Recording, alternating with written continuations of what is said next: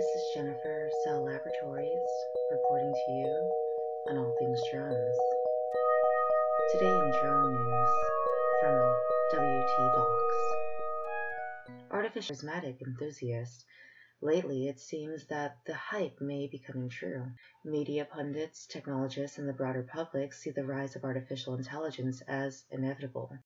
Companies with mass data fed into AI systems like Google, Facebook, Yahoo, and others make headlines with technological successes that were science fiction only decades ago. We can talk to our phones, get recommendations that are personalized to our interests, and may even ride about in cars driven by computers soon. The world has changed, and AI is a big part of why. As one might expect, pundits and technologists say that the AI revolution is growing in glowing terms, equating advances in computer tech with advances in humanity.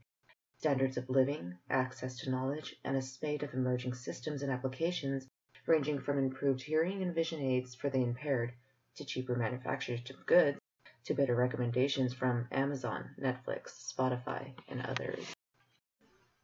Nick Bostrom's 2014 bestseller Superintelligence: Paths, Dangers, Strategies warns that AI could spell the end of humanity, literally. And the former IBM researcher and e-marketing CEO Louis Dumont, in his 2013 book, The Artificial Intelligence Revolution, Will Artificial Intelligence Serve Us or Replace Us?, agrees that AI is happening so fast that the changes could be cataclysmic. The National Geographic writer and filmmaker William Barrett, too, joined the fray in a full apocalyptic mode in Our Final Invention, AI and the End of the Human Era.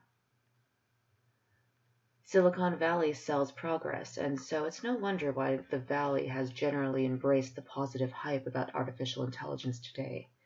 Hopeful new startups bang the drum of AI and expect to ride the wave of some excitement into venture capital and future successes.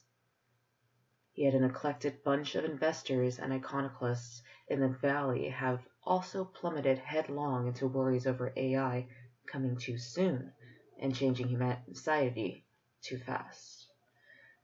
Most of these concerns focus on the singularity, a soon-to-drive crossover point in the affairs of man and machine, where machines overtake human intelligence, and we cease to be the most interesting feature on this planet.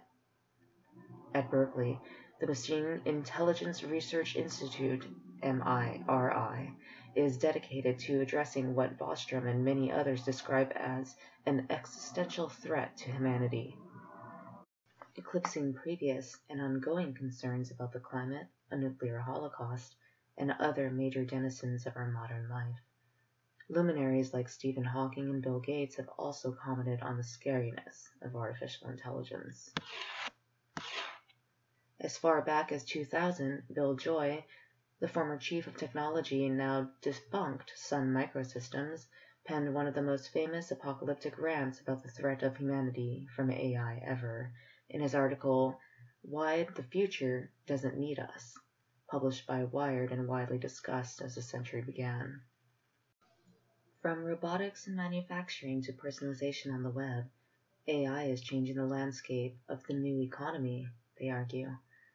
Mostly, the machine age is a benefit, as boring and dangerous jobs are passed off to machines, and interesting work is helped along by intelligent computing assistants.